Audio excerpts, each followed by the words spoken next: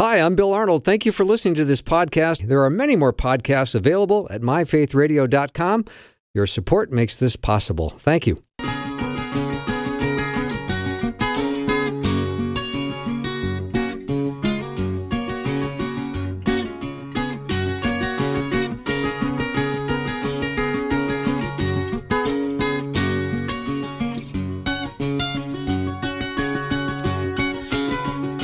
And a warm welcome to the afternoon show. I'm Bill Arnold, and we're going to continue Guide Talk. We just had a lively hour with Pastor Tom Parrish, Jeff Verdorn, and Pastor Justin Jepson, also known as 007, and he is now on mission. So he's not with us this half hour, but Tom and Jeff still are. So let us know what your questions are. We'll do our very best to answer them. The number to text your question is 877-933-2484. And gentlemen, welcome once again. Hi, Bill. Yeah. Fun to be back for an extra half an hour. Yeah. So just so you know, whenever we bring up the topic of same-sex weddings, it lights up the text line. Of course. Right. So another one has come in, and this is a person that has a situation in the family with a wedding coming up soon, and both grew up in Christian homes. We plan to attend. Your panel's input, please. Does attending the reception time of joy come across as celebrating their marriage? We have a good rapport with both and love them each a lot. Have been able to share that we are grieved about the life they are pursuing. It is not God's design. You know, as we talked about earlier, Jesus, we don't know anything about the couple of the wedding in Canaan, but Jesus attended it and made some really good wine, by the way, at the end of it that was able to be served. Now, it seems that they were family friends in some way, but we have no idea what the lifestyle was of the two people getting married. But as we talked about, I think each Christian needs to make this determination as they seek the Lord and as they think in their relationship with the couple would best serve them long term, to continuing to love them and to testify and to be a witness to them. So if you can do it in a way that you can express that, hey, we don't think this is God's design for your life, but we do love you still and desire God's will in your life for you. And if you can do that by attending, then great. If that means maybe you feel like you shouldn't attend, well, then great too. I think this is a personal decision that you need to make as you seek the Lord. But I don't think it's a tacit rubber stamp of approval in any way, just as we talked about Jesus at the wedding in Canaan. See, I'm inclined to be a little more, how shall I say it, aggressive on these things. What I mean by that is, if I am dealing with a mature Christian that has a family situation like this, I simply tell them, do what the Lord leads you to do. But I would go, because you never know the divine appointments the Lord's going to have with you at that reception. Eat the food, enjoy the drink, smile, congratulate whoever you have to. But you never know who's going to come up to you and say, I'm not sure about this. How do you feel about it? Or, I know you're a Christian. I know you go to church. I know you teach the Bible. How would Jesus feel about this? If we don't attend, well, then who's going to be giving them answers? Well, it certainly won't be the Lord giving answers. It'll be the devil himself. And so it's a balance of, can you go there and represent Jesus? If you feel you can't, or it's going to be detrimental to you, don't go. But if you can, be there. There's a waitress at a local restaurant that I attend every once in a while and go have lunch, and she has tattoos all over her body. She has piercings on her face in several places. But you know what? We've had several conversations about whether or not she believes that God created all this place and gives us all lives. And you know what? She doesn't believe that. She doesn't believe that God created this place. She doesn't believe that God made life. And I've asked her to take the John Challenge. You know that one well, Tom, and to read it. She hasn't to this date. I know where she's at. Yep. But I'm going to continue to go have lunch there, and I'm going to continue to talk about the Lord with her. Excellent. And then I can't say enough for that, and I wish I could repeat this over and over for every Christian, is that do not burn the bridge. Keep going back. Don't compromise what you know to be true, but do it in a loving way, in a way that intrigues people that they want to talk to you. I've done the same thing at restaurants. I usually ask the waiter or waitress, hey, that's an interesting tattoo. Why did you choose that one? And they usually tell me what the tattoo means or whatever else. Believe it or not, most of the time it's an identity thing. Well, this my father was this, and this helps me in my Irish background, and it's real fun to be able to say to them, I don't have any tattoos, but I finally figured out my identity as well, and I don't say another word. And they look at me and they go, well, what did you figure out? And then I can talk. Now they're giving me permission to tell them what the Bible says and who I am in Christ.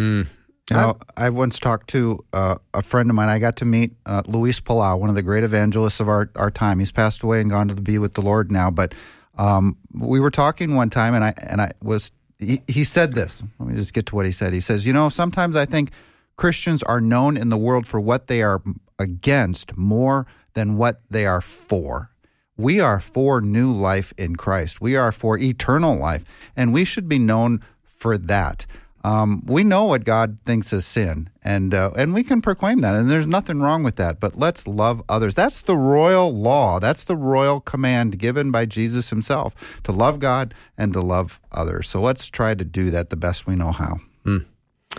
When we have stories of Jesus, this is not related to this last question, but when you hear of stories of Jesus being with tax collectors and sinners and prostitutes, I assume that group didn't clean up their language or their act to be around him, right? No, not initially. I would say there's a certain level of rawness, which must have been kind of hard for him to be listening to, right? No, Absolutely. Exactly. But it wasn't his identity. So he wasn't offended in the sense that, how can I be here among these sinful people? This is why he came, to be among these sinful people, to give them a choice or an opportunity that they had never had before in their life. And that's what I want Christians to understand. Being a disciple of Jesus Christ is not only being a disciple so you get to go to heaven when you die. We want that, definitely. But it is to be able to step into the lives of people that are lost and start giving them choices. Start helping them to hear things they've never heard before. And when we do that, then people get intrigued by that. And I know you talk about the Gospel of John. I've used that many times with people. And people have said, well, I'm not really interested right now. And I will always say to them, hey, that's fine. If you ever are interested, I can help you with that. And I'll get calls 3, 4, 5 years later. Some of these people will say, hey, I do. What do I got to do? And then we go from there. Jesus said in John chapter 5, it's not the healthy who need a doctor, but the sick. I have not come to call the righteous, but sinners to repentance. That's why he came. Amen. All right, my next question, I'm already looking your direction, Tom Parrish, just so you know. I am contemplating purchasing anointing oil for praying and anointing others from a site made from same ingredients as in Exodus 30:22. But in Exodus 30:22, it warns about using this. I'm having second thoughts about purchasing it. Anoint Aaron and his sons also, consecrating them to serve me as priests, and say to the people of Israel, this holy anointing oil is reserved for me from generation to generation. It must never be used to anoint anyone else, and you must never make any blend like it for yourselves. It is holy, and you must treat it as holy. Anyone who makes a blend like it or anoints someone other than a priest will be cut off from the community. Okay. Well, and I think they were very serious about what they were saying. However, you get to the New Testament, there's no dialogue about this at all. Matter of fact, it talks about the elders anointing people with oil. Doesn't give a prescription where the oil came from, how it was mixed, or how it was put together. And I know a lot of our friends, Christian friends, believe in holy water. But the holiness in all of this stuff is not the water and it's not the oil. It's the name of Jesus that covers this. And so I tell people, when I anoint you with oil, it's usually granola. Granola oil, because that's what I have access to. But it's not the oil itself. It's the power of the name of Jesus and his shed blood when you anoint somebody with oil. And in that day, in the Old Testament, when they would use anointing oil, they knew who they were speaking for. They were speaking for Yahweh. And that is the point of the whole thing. Now, did the other people use anointing oil? Sure they did. People who worship Molech used anointing oil and everything else, but they used the wrong name. I think you meant canola oil. I think you said. Did I say canola? No, you said granola oil. Granola. Is that, well, I'm just checking. You eat granola. Yeah, you eat granola in the morning for breakfast. How do you know I'm not mixing that? That's true. I just happened to catch that. Thank you. Yeah, I appreciate I'm just wondering. I was feeling confused. All right. Get the theology right. Here's another question. My question is in relation to Matthew 24:34, when Jesus was talking about the end of the age and says, this generation will not pass until all these things have happened. When Israel became a nation in 1948, did that generation become part of the generation Jesus is talking about in Matthew 24:34? No. Okay. This is commonly taught, and people want to see the fig tree that is talked about in Matthew 24 budding, and that represents somehow Israel, and therefore the generation that hears these things or sees these things will certainly not pass away until all these things have happened. And some say, well, it's the generation that saw Israel become a nation in 1948, and or the generation that saw Israel take over Jerusalem once again in 1967. I think the key is who this generation is. And there are large theologies based on the answer to this question, by the way, especially as it relates to eschatology, the study of end times, and God's plan for the end of the age. So the key question is, who is this generation?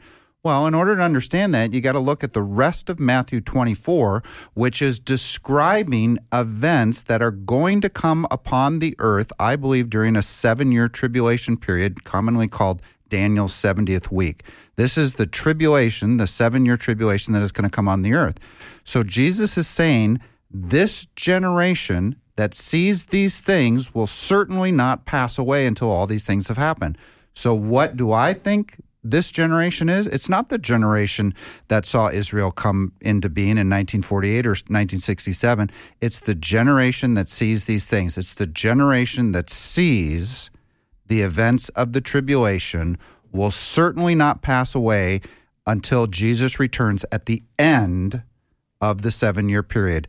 That's when Jesus comes. That generation will see it. It's only 7 years away, and I think that's what this generation is. Good answer, Jeff Verdorn. You are listening to Guy Talk, or Guys Who Talk. Great questions today, and boy, I've got some other ones that are flying in that we need to address when we come back. Still time for one or two more. Let me know, 877-933-2484.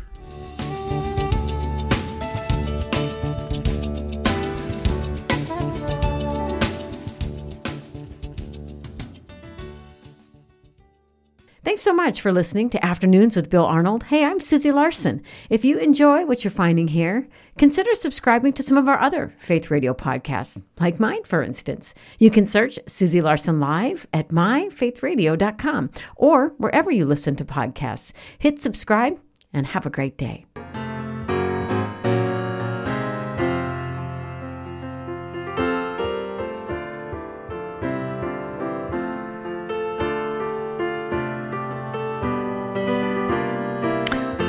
Welcome back. Guy Talk is happening, or Guys Who Talk. Great questions, great follow-up questions. Thank you so much for sending questions over, because if we don't have your questions, we don't have Guy Talk. So it's a good deal. So thank you. A couple of things that I want to share. Let's start with this one. In reference to attending a same-sex union, I haven't heard you address whether or not you would take your children with you. They would be observing same-sex kissing, and it concerns me that we could lead a child astray by these things they see. What would be your advice? Yeah, good question. I think it depends on how old the child is. I mean, I think you have a situation where if the child is old enough that they can understand God's design for marriage and sexuality, by the way, and understand his design and understand how the world has perverted it, well, then, yeah, you probably can bring them, and it's a teaching moment for them. But if they're too young, obviously, we have schools today. This is driving me nuts today. We are teaching kids about not God-designed sexuality, but when we shouldn't be talking about sexuality at all in these young children. And it's happening in our public schools right now, and I think that's a travesty. There's an appropriate age to bring these things up. Kids are going to be exposed to this. I want to generally control when and how they're exposed, and more importantly, what they are taught about it when they are exposed. I grew up in the 50s and 60s. And quite honestly, it was a fairly safe environment. I could go in the neighborhood. I didn't have to worry about anything. Everybody was my dad. If they told me to go home, I went home, that type of thing. We don't live in that environment anymore. And the world is after our kids every chance they can, through media, through Twitter, you go right down through the list. The parents' role today, Christian parents, is not to simply extract their kids from those things, but it's fortifying their kids how to stand up to those things. And we got to quit withdrawing from the world and start going into the world. And I'm not saying you have to run around and hang out in all the wrong places, but I'm saying we've got to quit hiding the message of Jesus and not be afraid to speak up publicly and say, this is not the Lord's will. This is not what he wants. And the more people can get to do that, I think the better off we're going to be in this culture. A wise man builds his house upon a rock, right? And we need to bring our children up in training and instruction of the Lord, Ephesians says. Very good. Here's another question regarding Jesus hanging out with tax collectors and the like. Should we seek to hang out in the raunchy environments as well, or should we be fleeing temptations? Many people in my life feel strongly about both extremes. Some choose to flee and live a quiet, secluded life, while others have chosen to live in dangerous cities as missionaries. Is there a right answer? Well, it depends, first of all, on the individual, what the Lord's calling you to do. Not all of us have the same gifts. Not all of us are called to do exactly the same. However, every one of us is called to be a disciple maker. So if you do not feel called to go into those raunchy places, but you associate with people who do feel called to do that, how can you be a secondary person to take those people that now have heard the gospel and have somehow it has touched their lives and provide a home setting, a Bible study, something else? You don't have to go into the bars. Let your friends go in there and do that. But there's got to be a follow-up process to these people. And too often, thinking we can just go in and get them to repent on the spot is one thing. But people need to grow as disciples. So I would say maybe that's the role you're supposed to be in. And I have no problem with that. There are times I want to buy an island and move out of this world and just, separate myself from this world. But I don't think that's God's call on our life. No, I think people have tried this throughout the ages and isolated themselves in monasteries and whatever. We are in this world, even though we are not of this world. God says to not conform to the patterns of this world, but not to leave this world. If God didn't want us still in this world, then he'd have nobody left to preach the gospel to the rest of the world. And so I think, like Jonah was called to go into a town. He didn't want to go there. He wanted God to judge them, and he got on a boat and went the other direction. And I don't think Christians, we should ever catch ourselves fleeing in the other direction when God calls us to go into the world and preach him to a lost world. I don't know of any other way Jesus is going to change the people of this world except through believers who are his hands and feet and speak for him and stand up for the truth. If we expect it's going to happen just miraculously apart from people, then I don't think we understand how Jesus wants to operate.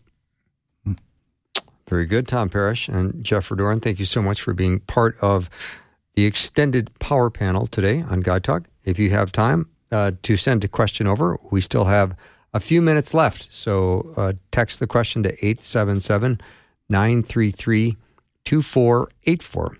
So do you think we talk about resurrection enough? Enough. No. Okay. I mean, look, without the resurrection, there is no Christianity. 1 Corinthians makes it clear. 1 Corinthians 15 makes it clear. It's kind of known as the resurrection chapter. That he says, without the resurrection of the dead, then our faith is futile. We are still dead in our trespasses and sins. But sure enough, Christ was resurrected, and we too will be resurrected. And I think all of Christianity obviously hinges on the truth that Jesus is no longer in the grave. 3 days after he was put in, he conquered death, he conquered the grave. The grave could not hold him, death could not contain him, and he burst forth from that tomb alive, and he appeared to many. And so the gospel is this message that Christ died for our sins, that he was buried, that he rose again according to the scriptures, and he appeared to many. And if you study Acts, there are 7 great speeches in Acts. Each one of them centers on one central message, and that is the resurrection of Jesus Christ. I mean, would you like going to a movie with your wife, Jeff, or, and halfway through she says, let's leave? I don't want to see the end. But it's a great movie. It's a wonderful movie. It's kind of like watching Ben-Hur halfway through. It's my favorite film. And then we leave. And every time we go to see Ben-Hur, we go halfway and leave. You cannot separate what Jesus did on the cross from the resurrection. They are one event, ultimately. And without the resurrection, the crucifixion doesn't mean a thing. And when you have just the crucifixion and that's all you focus on, yes, you're talking about cleansing for sin through the shedding of blood, but the resurrection is the power of the Lord saying, I've conquered the whole thing, life and death, and I am the master. So the whole thing has to be together. You don't separate the two. I try to make it a habit when I preach and teach to always put as much emphasis on the resurrection as I do anything else. Yeah, I mean, every Easter we say, he is risen indeed. But to say, do we preach it enough? Well, clearly, it's like asking the question, do we preach the gospel enough? And the answer is no, of course we don't. The church, in many ways, does not live up to its calling that God has called us to do. And I'm guilty of that. We are all guilty of that. I mean, even Paul said, pray that I might proclaim this gospel boldly or fearlessly as I should. Yep. And so he even asked people to pray for him that he might proclaim this gospel fearlessly. That's why I worry about isolated Christians.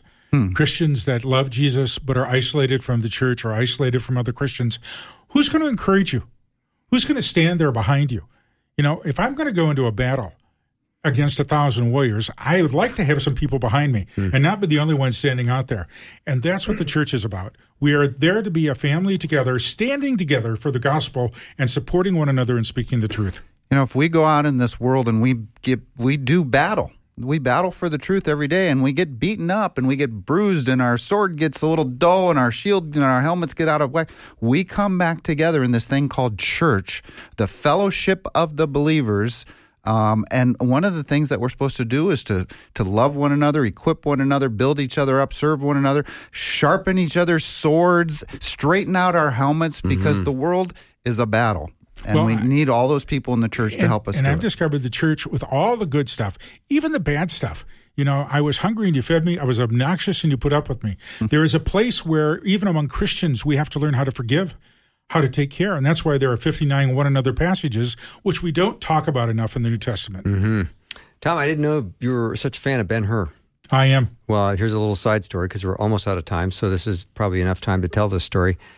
I met Charlton Heston. Did you really? Yeah, I did. I was doing a radio show in Chicago, and he was the next guest in the studio after me. And I'm sitting there in the interview, and I kind of glanced to my left, and he's standing at the glass. And I'm on the air, and I go, oh, my, there's Moses. Wow. And so, yeah, I think I went into this confused, I can't really talk right now, and then after the interview, I had a really nice chat with him. Well, I really feel inferior because I met the Three Stooges. Well, there you go.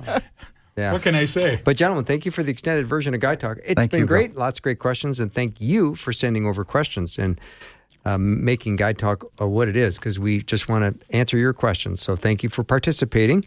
And thank you to Jeff and to Tom and to Justin for being here and being such great guests. We're going to take a break. When we come back, Joel Lawrence is here. We're going to discuss Dietrich Bonhoeffer Part 2. That's next.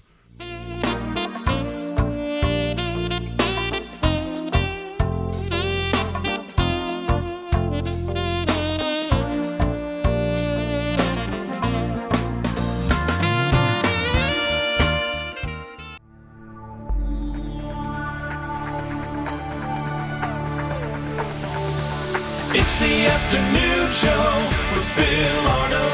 Prime time, drive time. Let's get it started.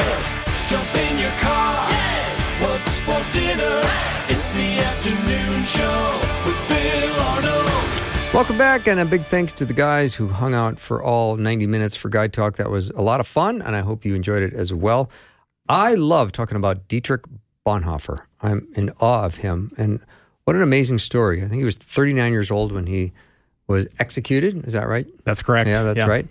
But my guest in studio is Dr. Joel Lawrence. He's the executive director of the Center for Pastor Theologians, and he is an amazing man of understanding when it comes to Dietrich Bonhoeffer, because you've written a book. I have. Yeah. Yeah. So that really qualifies you, just so you know. Yeah. Yeah. And the last time you were here, we had a fascinating discussion about Bonhoeffer. And, can you remember a couple highlights from last time just to get the wheels turning again? Yeah, I think, I was thinking back about what we had talked about and kind of, as we go on for some more conversation, maybe deepening some of that. But I think one of the things that I talked about that I find people are interested in is this parallel between Bonhoeffer's time and our time, and kind of where do we find the connection points? Where do we not find the connection points? And, we talked about that. I think one of the really interesting things in Bonhoeffer's life is how he was engaging with what was going on with the church in the 1930s as the church was losing some of its control in the culture, or feeling some of that sense, and thinking that I think we have some parallels to some of the challenges the Church of the United States is feeling today culturally, and so I think that there's some really interesting territory there that is fruitful for us to think about as people who are trying to follow Jesus today, and what Bonhoeffer kind of signals. Could we tease that out, Joel, a little bit? Some of those similarities, because what's going on today is kind of scary.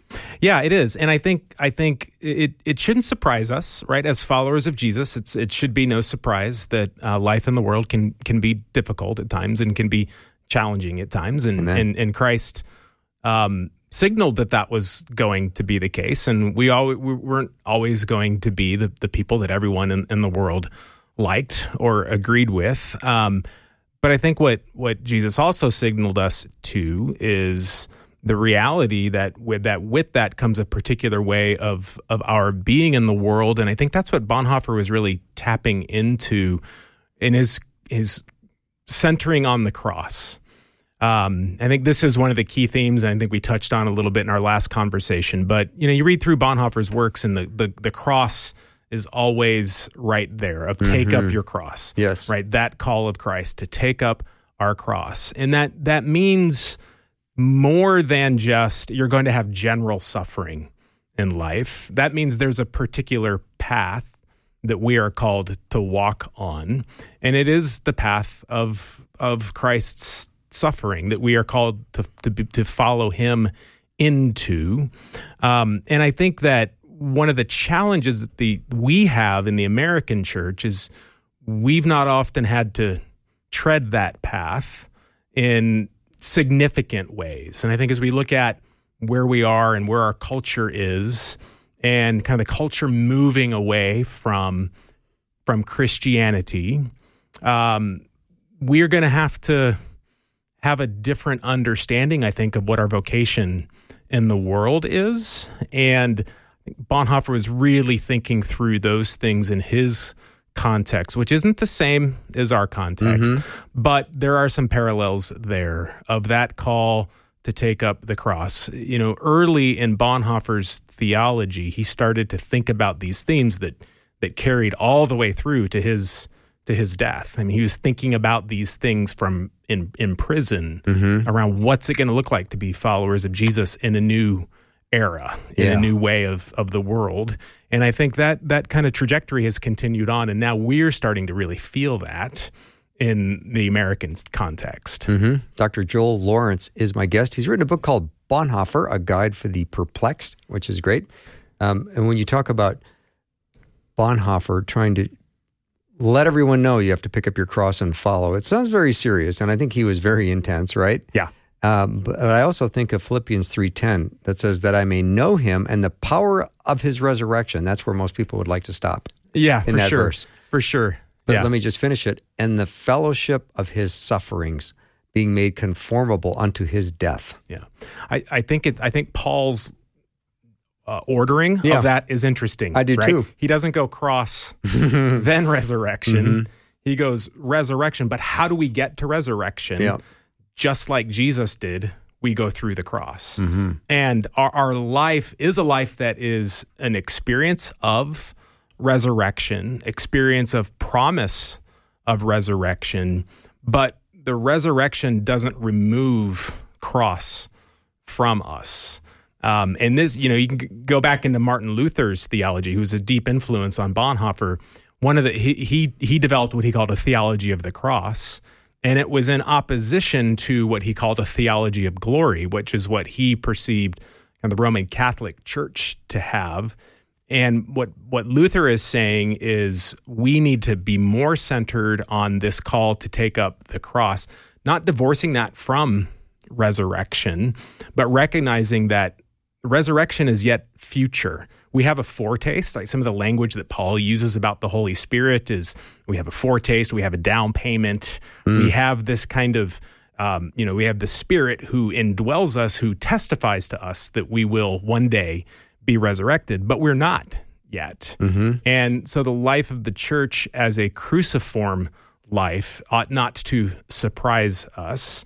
And so it's this, this tension of how Paul says we're aiming for resurrection. This is the promise that we have, but the sufferings of the cross are what is the path that we walk on the way to that. And we have down payment, we have taste of it now, but it's not ours yet. That's a future promise yet. One of the quotes that Bonhoeffer gave, which I've always loved, is we must be ready to allow ourselves to be interrupted by God. Yeah, and his life is a real picture of that. One big interruption after another, right? Absolutely, yeah. I mean, in his life, it's interesting. He, at one level, I said, one of the things that's always fascinated to me is when he wrote his early theological works, like as a early 20-year-old person, the themes that he was going to be thinking about were there and kind of played out over his life.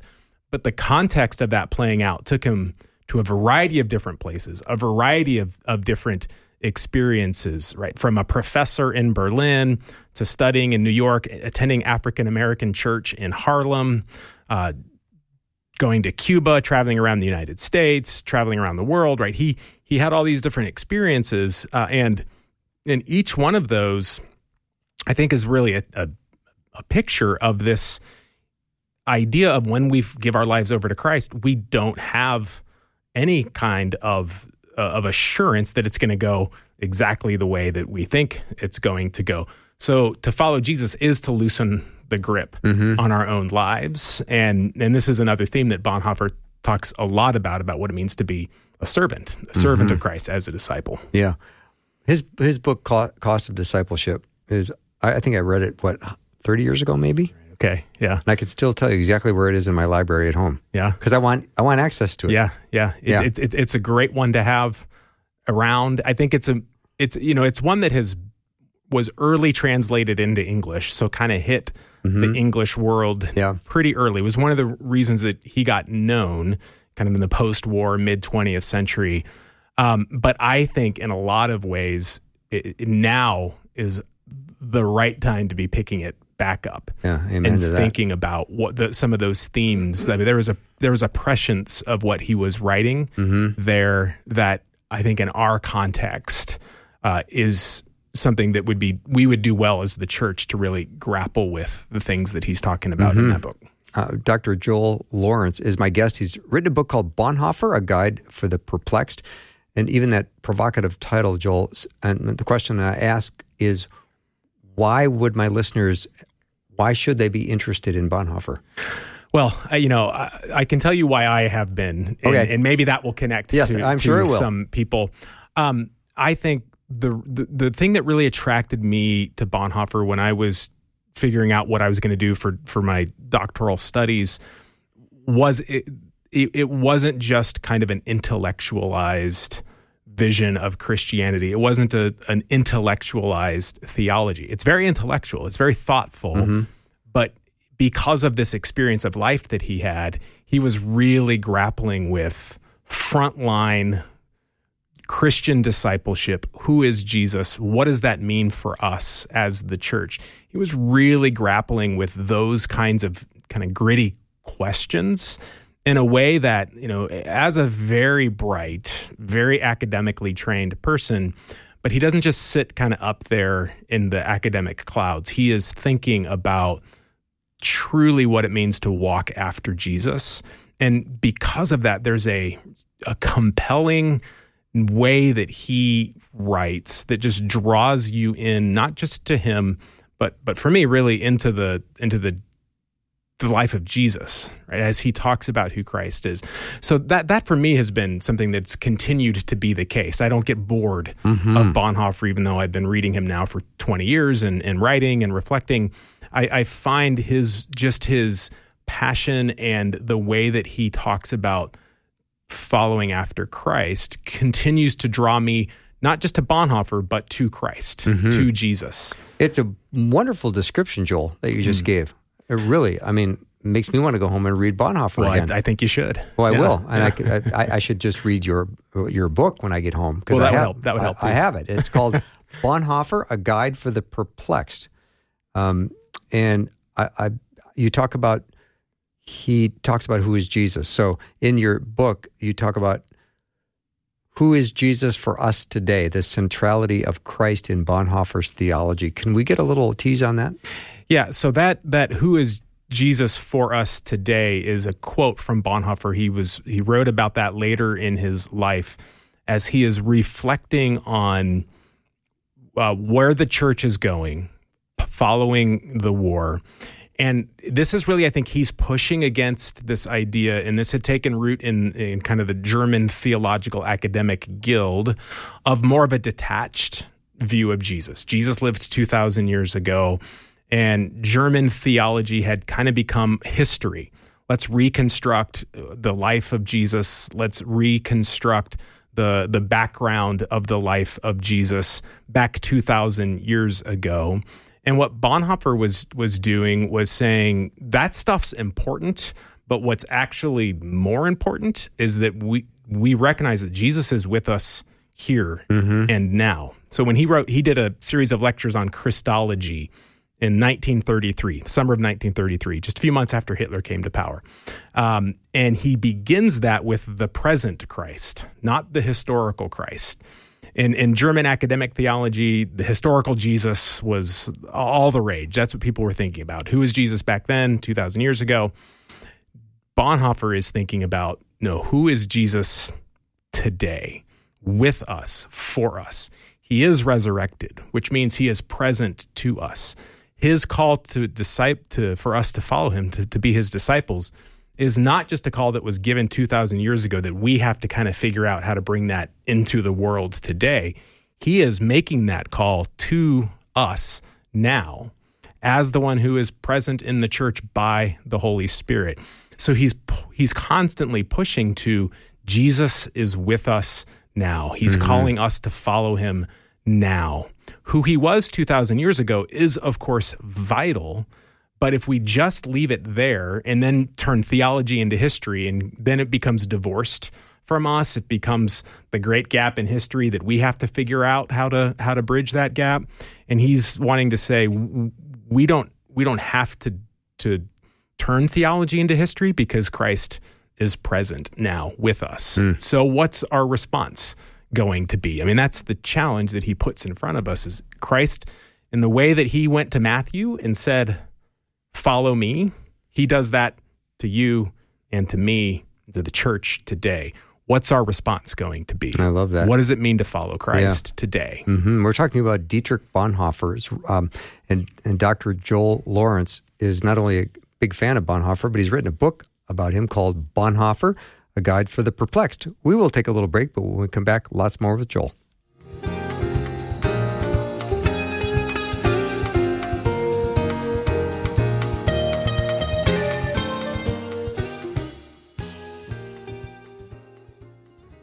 Faith Radio and Afternoons with Bill podcasts are available because of listener support. If you are a supporter, thank you so much. Becoming a supporter today by visiting myfaithradio.com.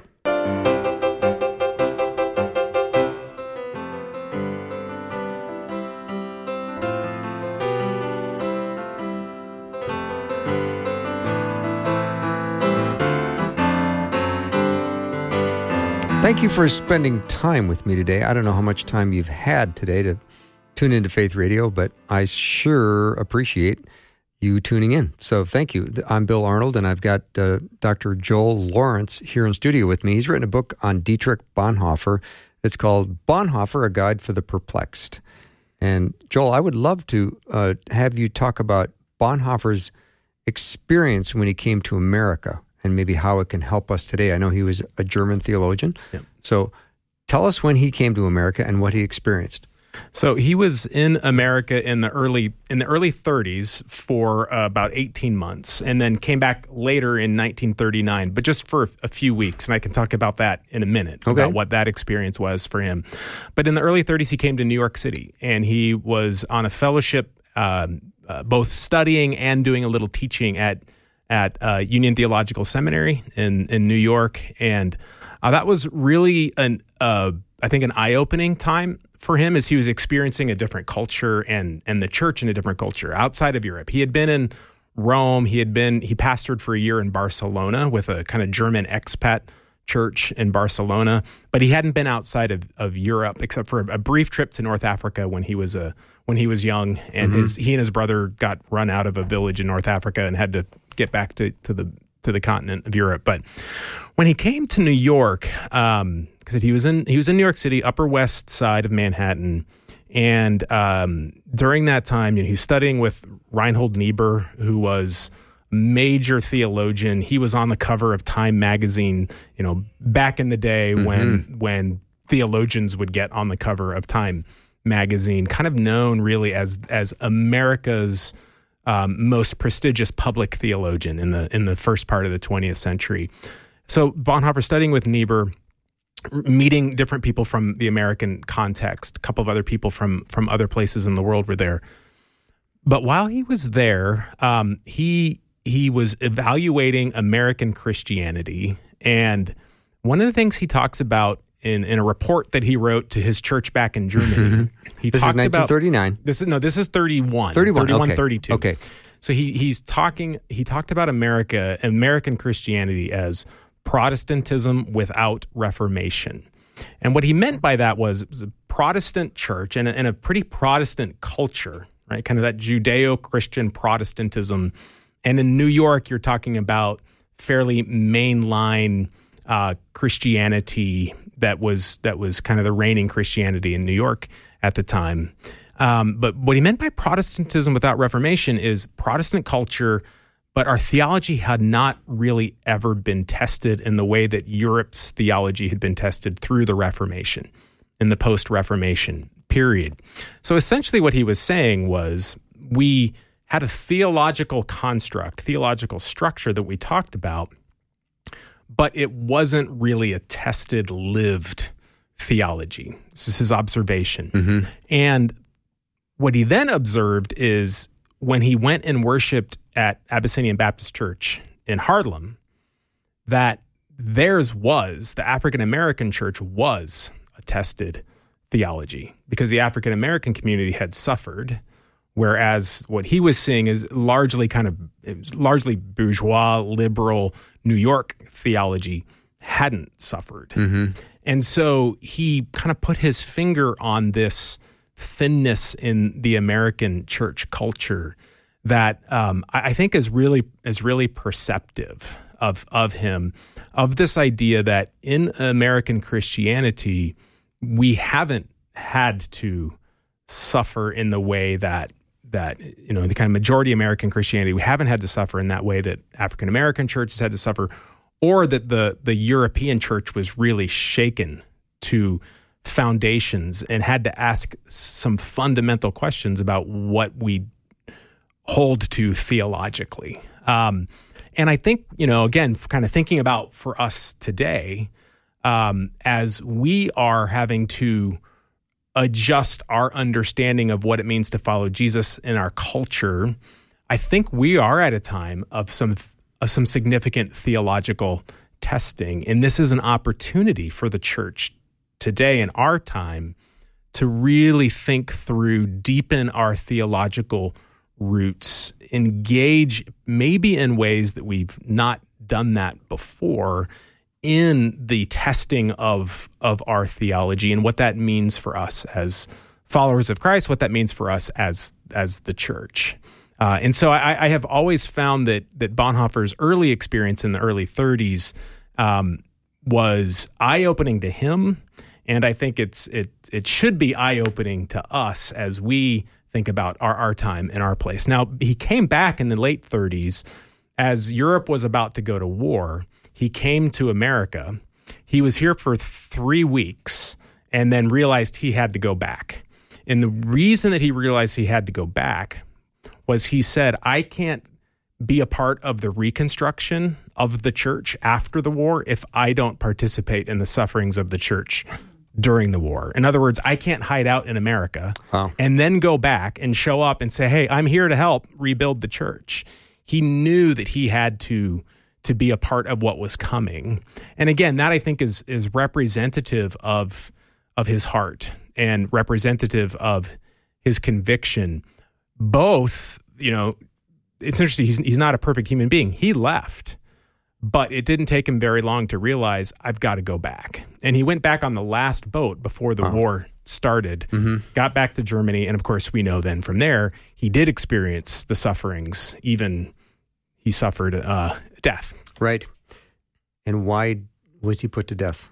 So he was part of a conspiracy to assassinate Hitler.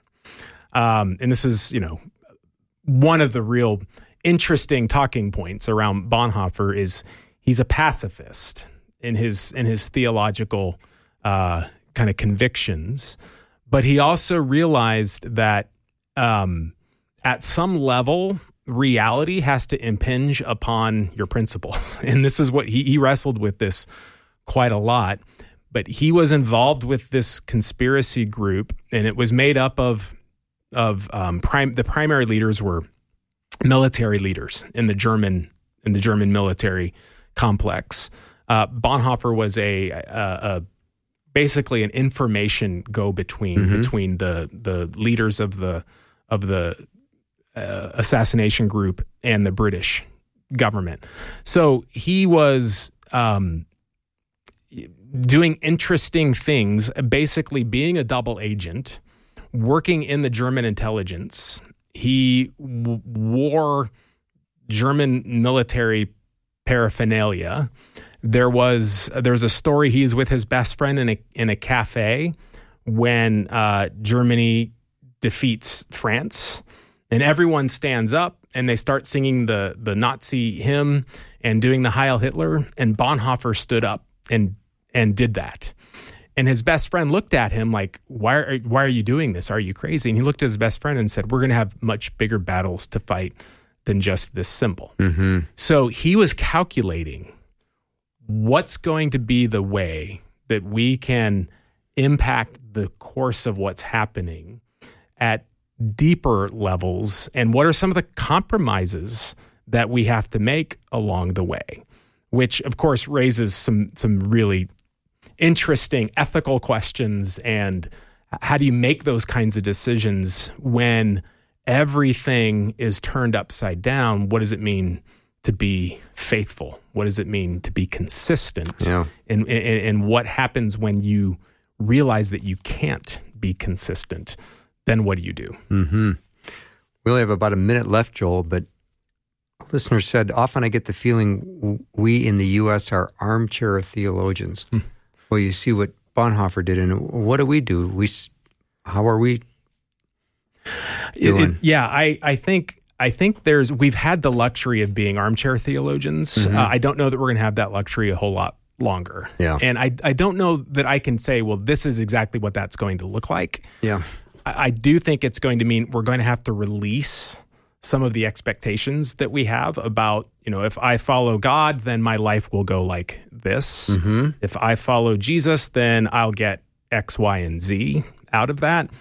Instead, what we have to be willing to do is, in a very different kind of a stance, recognize that to follow Jesus is probably going to cost us in ways that it hasn't.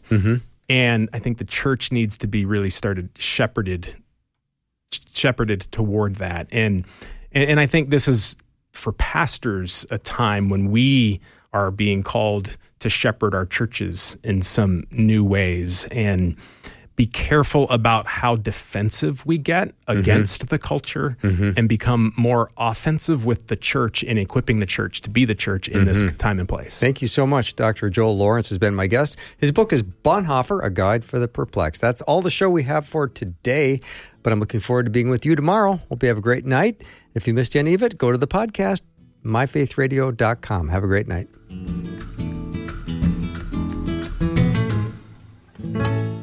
Thanks for listening. Programming like this is made available through your support. Information available at myfaithradio.com.